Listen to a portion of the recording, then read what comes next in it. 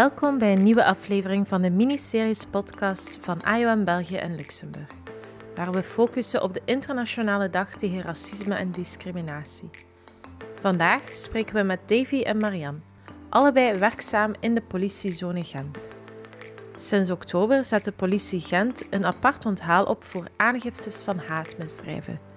Hierdoor kunnen slachtoffers van haatmisdrijven op een laagdrempelige manier aangifte doen over racisme, seksisme, holibi, trans- en intersexofobie en gendergerelateerd geweld. Ik ga gewoon meteen met de deur in huis vallen. Is racisme en discriminatie strafbaar in België en welke vormen?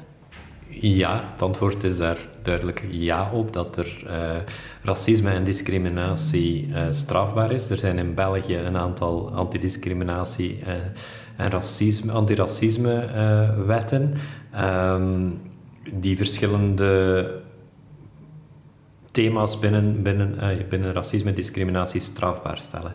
Nu, natuurlijk is het zo dat er in die wetgeving een burgerrechtelijk luik is en een strafrechtelijk luik. Vooral in de antidiscriminatiewetgeving is dat burgerrechtelijk luik een stuk groter dan het strafrechtelijk luik. Eigenlijk, wat dat dan het strafrecht betreft, zijn er 3 belangrijke feiten of grote feiten die echt strafrechtelijk zijn voor zowel de antidiscriminatie als de antiracisme-wetgeving.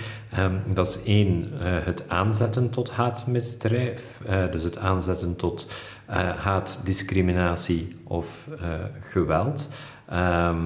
Tweede, dat zijn de haatmisdrijven. Dus wat is een haatmisdrijf? Dat is een misdrijf dat gepleegd wordt omwille van een beschermd kenmerk van het slachtoffer. Bijvoorbeeld omwille van de huidskleur. Dat is eigenlijk een korte definitie van een haatmisdrijf. Een derde zaak die strafbaar is alles wat ambtenaren op hun openbare ambt uitvoeren. Dus als wij als ambtenaren iemand discrimineren, dan zal dat automatisch ook strafrechtelijk kunnen vervolgd worden. En daarnaast bestaan er ook nog verschillende soorten wetgevingen waar er ook een strafrechtelijk luik aan is. Maar de antiracisme-wetgeving is nu niet in een paar minuten samen te vatten. En belangrijk is bijvoorbeeld dat het ontkennen of het minimaliseren van de genocide tijdens de Tweede Wereldoorlog. Dat is ook een mening die strafbaar is. De enigste mening in België die strafbaar is. Dus je mag de genocide, de Joodse genocide tijdens de Tweede Wereldoorlog, mag je niet ontkennen of je mag die ook niet minimaliseren. Dat zijn de zaken binnen de wetgeving die strafrechtelijk zijn. Alle andere zaken, grosso modo, zijn burgerrechtelijk. Bijvoorbeeld, je bent de verhuurder van een appartement en je weigert uw appartement te verhuren aan een lesbisch koppel omdat zij lesbisch zijn. Dan zal dat voor de burgerlijke rechtbank, die zal daar een beslissing voor moeten nemen. En dat is niet de strafrechtbank. Dankjewel, Davy. Dat was heel interessant. En heel duidelijk, maar uit getuigenissen blijkt dat slachtoffers van racisme vaak geen klacht doen en ook niet bij de politie. Daar zijn verschillende redenen voor. Met het COP-project van IOM, dat we dan samen doen met Belgische politiezones en middenveldorganisaties, proberen wij een aantal van die redenen aan te pakken. Ik denk aan diversiteit, onaangename ervaringen, veel drempels. Dat maakt natuurlijk ook wel dat de statistieken de realiteit vaak niet weerspiegelen. En hoe komt dat volgens jullie dat mensen de weg niet vinden naar de politie voor zo'n aanklacht te doen? En hoe hopen jullie dat aan te pakken? Ik denk dat slachtoffers heel vaak echt wel een schroom hebben om tot bij ons te komen. Het is niet zo evident om over zulke zaken te praten met een wildvreemde. Dat tast toch ook wel uw integriteit wat aan. Uw eigen zijn, daar gaat het over. Nu, ik denk dat ook een slachtoffer het niet altijd goed weet waar dat ze terecht kunnen. En dat ook mensen weten hoe dat ze dat kunnen aanpakken. Dat collega's ook wel een degelijke goed luisterend oor kunnen bieden en ook kunnen proberen van zoveel mogelijk te bieden. Nu, in Gent hebben wij geprobeerd om dat al een tijdje geleden aan te pakken door een meldpunt te maken voor homofoob geweld.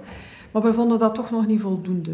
En dan zijn wij gaan zoeken van wat kunnen we nog bieden om eigenlijk die drempel echt te verlagen, waar dat mensen gemakkelijker misschien tot bij ons kunnen komen. En dan zijn wij gekomen tot loket haatmisdrijven. Een loket haatmisdrijven wordt bemand door collega's die een speciale opleiding gekregen hebben. Onder andere door mijn collega Davy en door Unia. Zodanig dat ze echt ook wel weten van wat is dat haatmisdrijf, wat kunnen wij bieden, hoe pakken wij dat aan en wat kunnen we ook naar de slachtoffers toe bieden. En dan weten de mensen ook van oké, op die bepaalde tijdstippen kunnen ze bij ons terecht. Het is in de lokaal apart, het is ook in burger, de drempel kan dan ook wat verlagen. En dan merken wij dat mensen misschien toch wel die stap gemakkelijker kunnen zetten.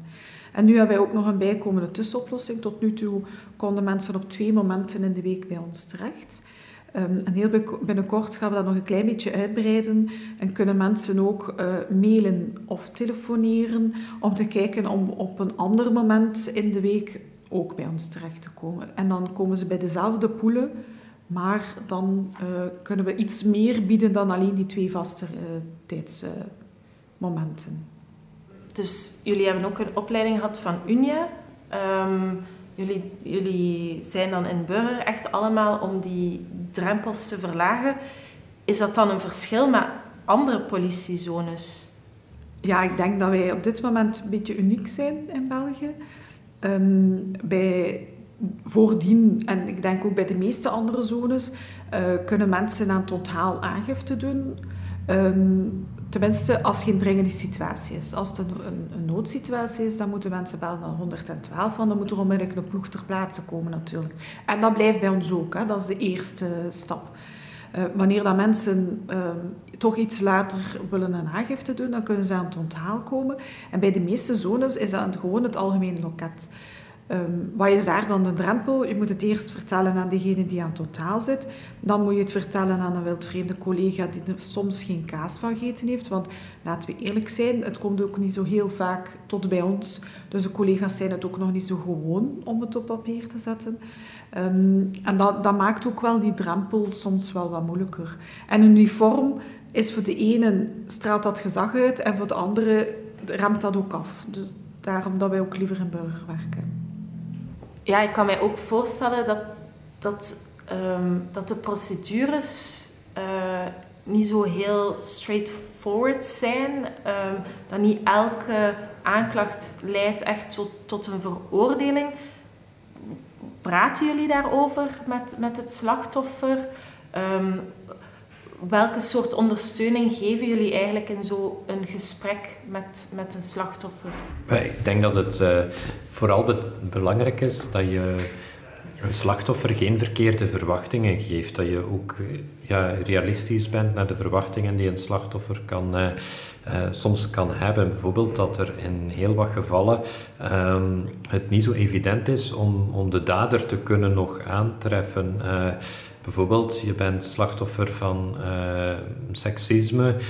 Er heeft iemand u nageroepen of ongepaste dingen gezegd op straat.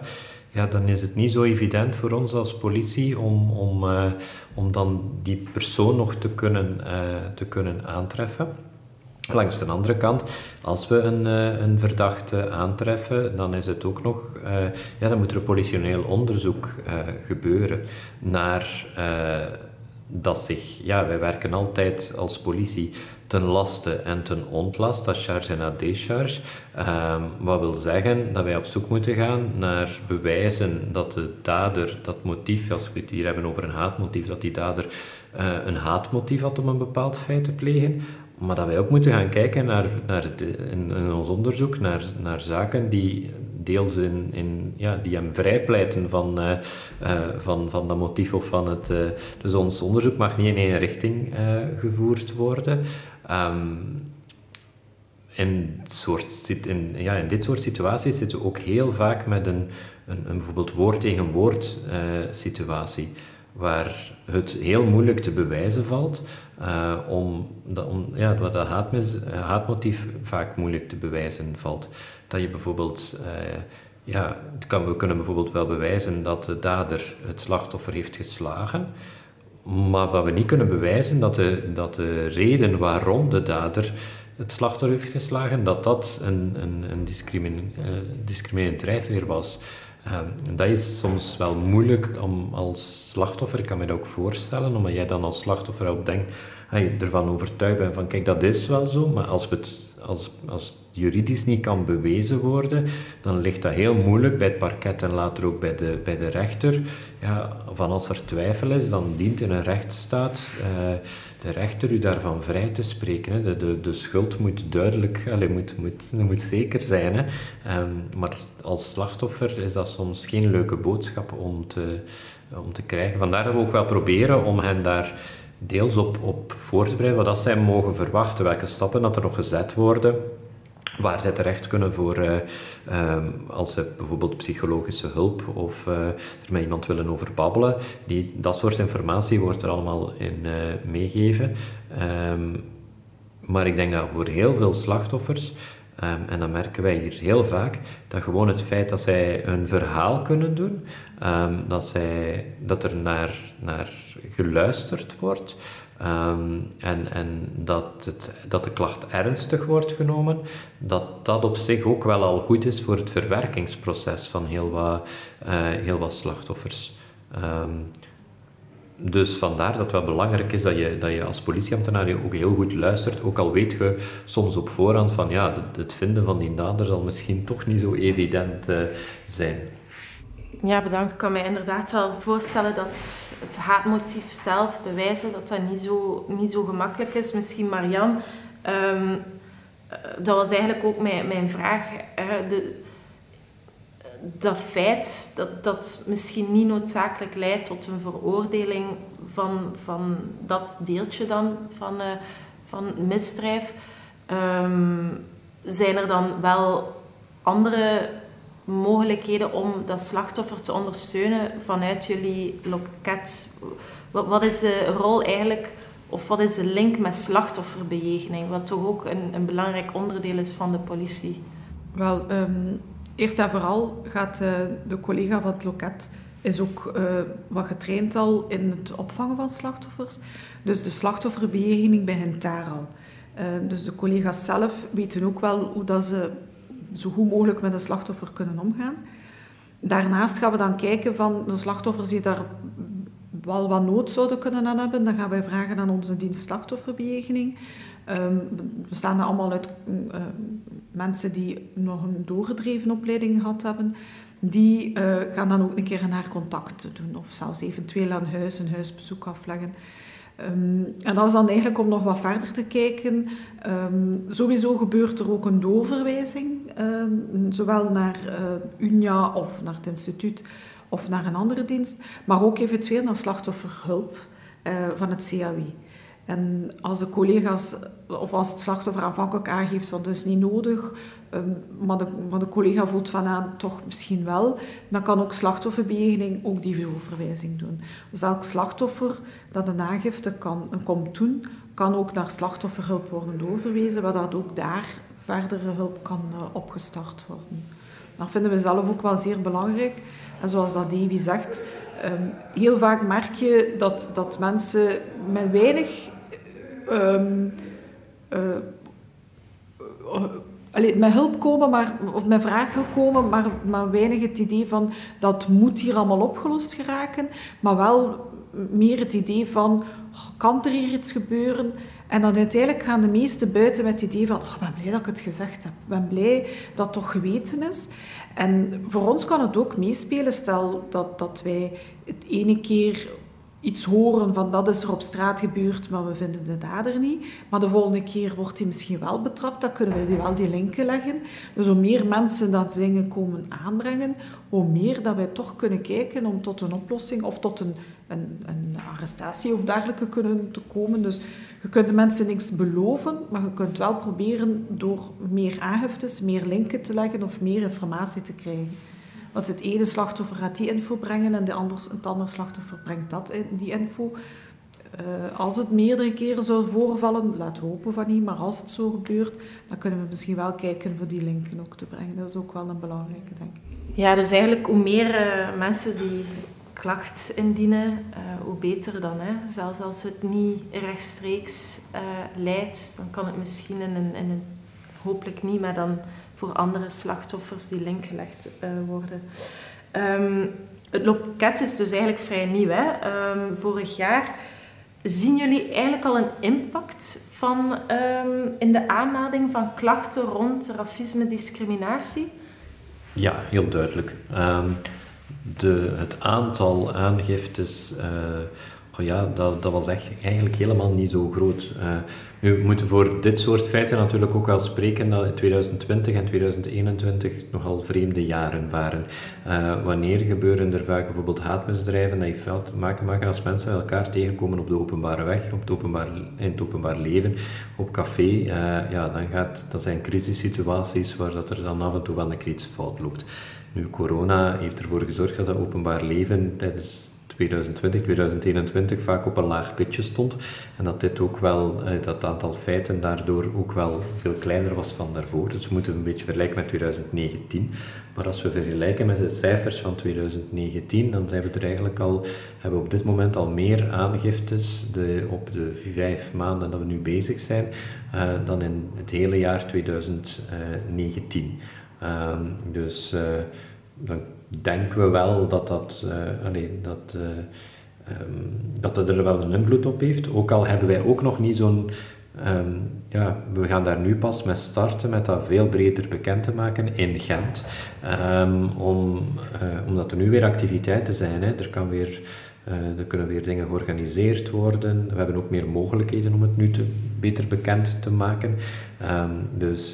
Maar ondanks de weinige promotie of bekendmaking dat we tot nu toe gedaan hebben, vinden mensen dat loket wel. Dat is toch al een opvallende vaststelling. Oh ja, dat zijn echt wel opmerkelijke statistieken dan inderdaad. En dat was eigenlijk dan mijn volgende en misschien wel laatste vraag. Qua communicatie, hoe maakt je dit loket dan bekend en targeten jullie dan heel specifiek bepaalde, gelijk dat gezegd, hè, dat gebeurt vaak op de openbare weg. Gaan jullie in Gent dan heel specifiek gaan, ik weet niet, flyeren of posters ophangen of hoe moet ik mij dat inbeelden? We zijn als politie natuurlijk net al iets meer mee met de digitale. Dus ik denk dat het vooral op online manier zal zijn dat we het bekend willen maken. Het is natuurlijk dat we altijd met een dubbele gedachte zitten. Wij zijn de lokale politie van Gent. Hè. Dat wil zeggen dat onze hoofddoelgroep Gentse inwoners, inwoners van Gent in een ruime zin van het woord, dat is onze specifieke doelgroep. Het kan ook niet de bedoeling zijn dat we vragen aan slachtoffers van in Oostende om naar hen te komen om een aangifte te doen. Dat lijkt mij ook niet zo klantvriendelijk te zijn. Hè. Dus wij werken vooral rond Gentse inwoners. Dus online, maar we willen ook op momenten waar er activiteiten, evenementen worden georganiseerd, waar dat er specifiek voor doelgroepen die slachtoffer kunnen worden van een haatmisdrijf, willen we ook wel aanwezig zijn. Dus we hebben ook wel wat offline promomateriaal en dat we dan bijvoorbeeld naartoe kunnen gaan, nu dat na corona, nu dat er weer wat mag georganiseerd worden, willen we ook wel de straat op gaan om dat bekend te maken. Ook om die drempel te verlagen, hè, om ervoor te zorgen dat mensen... Want ja, kun je wel zo'n flyertje zien of zoiets zien, maar als je dan met een ook uitleg kunt vragen, of je ziet wie dat er daarachter zit, dan wordt de drempel misschien kleiner en we gaan vooral het via mond-op-mond reclame moeten hebben. Hè. Dat de mensen zeggen, ja, ik ben daar naartoe geweest en ze hebben mij daar goed geholpen. Omdat ons imago als politie ons vaak toch nog wel wat parten speelt. Hè. Dat zijn vaak vooroordelen die binnen de maatschappij leven. Wat niet wil zeggen dat er niet af en toe wel wat problemen zijn binnen de politie ook. Maar we moeten toch nog wel wat werken aan ons imago, dat iedereen bij ons welkom is en dat het ook belangrijk is dat je aangifte komt doen als je slachtoffer bent geworden van een haatmisdrijf. Ja, oké, super. Dus eigenlijk kunnen we wel spreken van een good practice in België. Hopen jullie dat dat overwaait naar andere politiezones? Hebben jullie al iets horen waaien? Hebben jullie al andere collega's horen aankloppen? Ik denk andere grote steden, maar ook misschien kleinere politiezones rondom Gent. Als ik me niet vergis, Antwerpen en Brussel hebben ons toch wel al wat vragen gesteld daar rond. De kleinere zones, denk ik dat die ook nog niet allemaal op de hoogte zijn. Zo, doordat wij nog weinig promo gedaan hebben, denk ik dat nog niet iedereen echt goed op de hoogte is. Maar ik weet dat onze korpschef toch ook wel al bij andere zones zo hier en daar al visjes gesmeten heeft. Dus ik denk dat die vragen meer en meer gaan beginnen komen. En wie weet na de podcast ook. Hè. Dus laten we hopen. Ja, dat hoop ik ook. Marianne, Davy, heel erg bedankt voor het gesprek. En ik hoop inderdaad dat veel meer mensen de weg vinden naar de politie, naar andere instellingen om een klacht in te dienen als zij slachtoffer worden van een haatmisdrijf. Dank u wel. U luisterde naar een podcast van IOM België en Luxemburg. Houd dit platform zeker in de gaten voor meer interessante gesprekken. En bedankt voor het luisteren.